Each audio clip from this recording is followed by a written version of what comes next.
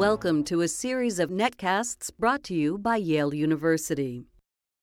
Hello, my name is Kelly Brownell. I'm the director of the Rudd Center for Food Policy and Obesity at Yale University.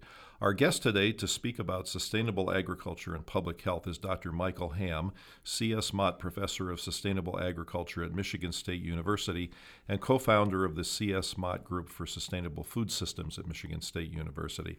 Thank you for joining us, Mike. Thanks for having me, Kelly. So we recorded a podcast just a few minutes earlier on the importance of sustainable agriculture. Most people think about sustainable agriculture in terms of the impact on the environment, but there also is a real impact on public health, and not many people have made that link. You've done so beautifully in your speaking and in some of the things that you've been writing. So let's just start off with a broad question. How is sustainable agriculture related to health? Right. Well, for me, in my work as a nutritionist, the way that it relates for me is thinking about what is produced in this country relative to what is consumed in this country. From a public health standpoint, we know that the second leading cause of death in the United States is poor diet and physical inactivity. On the diet side, based on the 2005 dietary guidelines for Americans, we know that Americans should have somewhere between 5, 7, and 9 servings of fruits and vegetables a day, depending on their caloric intake. So you and I need about 9 servings. My wife needs about 7 servings. My daughter needs about 5 servings a day.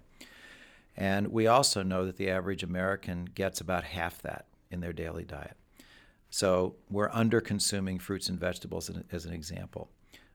If we were to look at dairy, we'd see the same thing, that by and large, Americans are under-consuming calcium-rich foods, and dairy is about 60% of our average calcium intake in the United States. But let's focus on fruits and vegetables for a second. So when we think about sustainable agriculture, we think about ensuring that what we're doing now to produce food doesn't impair the future generations from having access to food also. But when we think about that, what we also should be thinking about is the food that we're producing today sufficient for every American to, in fact, eat a healthy diet? And the answer to that right now is definitively no.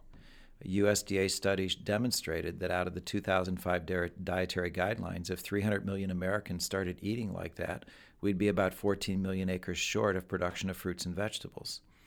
That doesn't take into account the fact that we've got 150 million more people we're going to add to this country by 2050 if the demographers are correct. So you start adding in those people, and now we're short by probably close to double that in terms of that population. And so what we know then is that sustainable agriculture is not just about sustaining the natural resource base and the skills and talents of humans to be able to produce that food, but sustainable agriculture is also about producing a food supply that meets the dietary needs and the cultural food needs of the population of the country. And so what we know now is that we're absolutely short on that. So that could be translated into meaning more corn and soybeans, let's say. If we have a population, we need to feed them as effectively as possible, get calories into them somehow, keep them alive. If the population growth strains our resources too much, then wouldn't that argue for more industrial agriculture because you just have to produce? Well, there's a couple points to keep track of there. One is there's a myth of efficiency out there, and the myth of efficiency is that the bigger a farm gets, automatically the more efficient it gets. And Mike Duffy at Iowa State's done some wonderful research demonstrating that if you take just about any sector of agriculture, there is only a certain size that leads to more efficiency. And when you get beyond that size, there's either a plateau of efficiency or, in fact, efficiency goes down, depending on the exact sector you're looking at. And so what that means is that, in fact, the most efficient farms are not necessarily the biggest farms. In fact, smaller farms may be more efficient.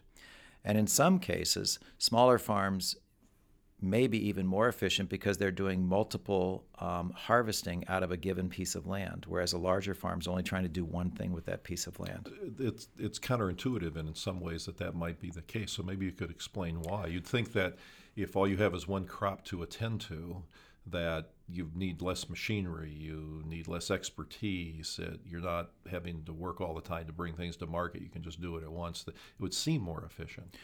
Right.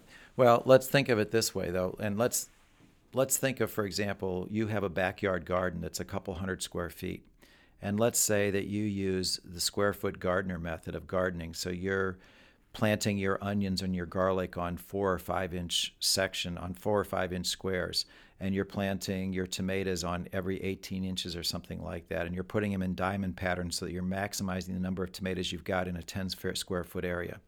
If you're on a farm, you're probably putting those tomatoes on 3-foot rows, and so that you can go up and down those rows, or maybe even more. And so that's an extreme example, but if we look at a garden per square foot or per 100 square foot, in fact, might be much more efficient at producing food per square foot. Once you start moving up in scale a little bit, now you've got to start adding equipment in. And in fact, we need some of that scale in our production, because with 300 million Americans, we need to produce about 360 to 400 billion pounds of food a year. So we need some scale there. We can't do everything with 1,000 square foot gardens or even with 5-acre farms. But the point is that at some point you reach a plateau in which adding more acreage doesn't increase your efficiency of production. The way that you make more money when you start to do it is because you're producing more units. And so you're getting more for the units, not per unit. All right, thanks for the explanation. What do you think about, in terms of human health, whether organic food will contribute in a positive way? Well, that's a tricky question. And so I'm going to be very blunt about it. And there are two pieces to that question. One is the whole issue of pesticide residue. And quite honestly, I'm not the expert in that, so I just as soon set that one aside. What I am the expert in is the nutritional quality of the food. And I will tell you that scientifically, the data on the nutritional quality of the food indicates that if there is a nutrient bump in organic, it's probably about 30%. Okay? Now, some are very ecstatic about the 30% bump. I look at it from this standpoint. If people ate twice as much fruits and vegetables as they're supposed to, they would be getting twice as much, which is 100% more. There's also data out there on genotypic variation within a variety, within a crop, for, like, let's say broccoli. The sulfur compound in broccoli, there's a study out of University of Illinois that's found a 10 to 12 times variation in the level of the sulfur compound, depending on the variety. So the point of that is that there is probably much more variety in genotypic variation than there is in phenotypic variation. Okay. So back to human health. It sounds like eating locally, let's say, as much as you can, could benefit health in two fundamental ways. One would be that you're helping the environment, and so your health and everybody else's benefits as a consequence of that. But then there's also the possibility that the food will just be better for you. So it might taste better, for example, because it's not been shipped and refrigerated long distances and bred to have very long shelf life and things, and that could lead you to eat more of that food as time goes on. But then you're also making the argument that depending on how it's grown, some of that local food could get this nutrient bump. So there could be a lot of reasons to do this. There are a lot of reasons, and quite honestly, a lot of what I say, a lot of the answers that I give to questions is a simple 2 words: it depends.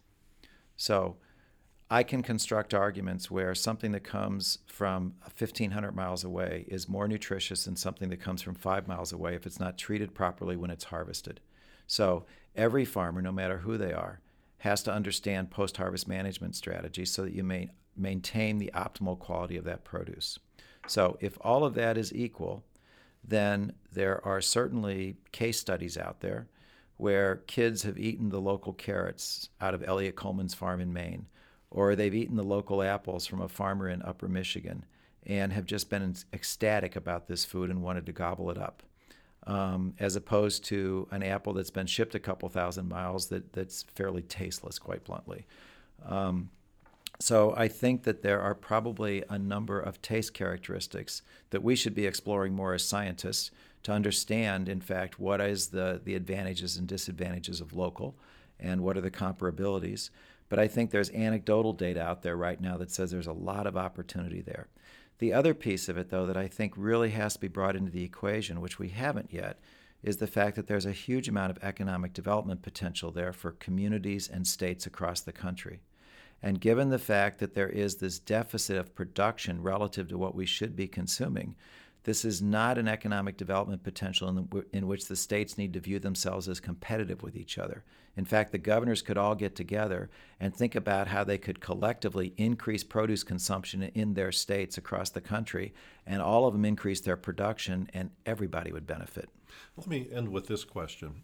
Some people have complained about how the world of nutrition has become reductionistic. It's been very focused on specific nutrients. So we think about, we want to eat this food because it has antioxidants, and this food because it has a certain vitamin. And we've begun thinking about nutrients rather than food. Do you think that's a legitimate argument? And what has it done to the way we think about food in our eating? My best guess is that it's confused a lot of people.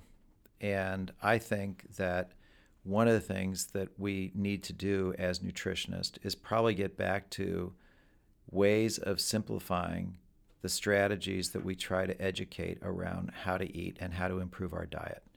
And I think that the place where I agree with Michael Pollan in his In Defense of Food is, I think, the notion of, eat closer to the source, in other words, less processed to the extent possible, eat a greater variety that includes a lot of vegetable products, a lot of plant-based products, is not a bad strategy to go by.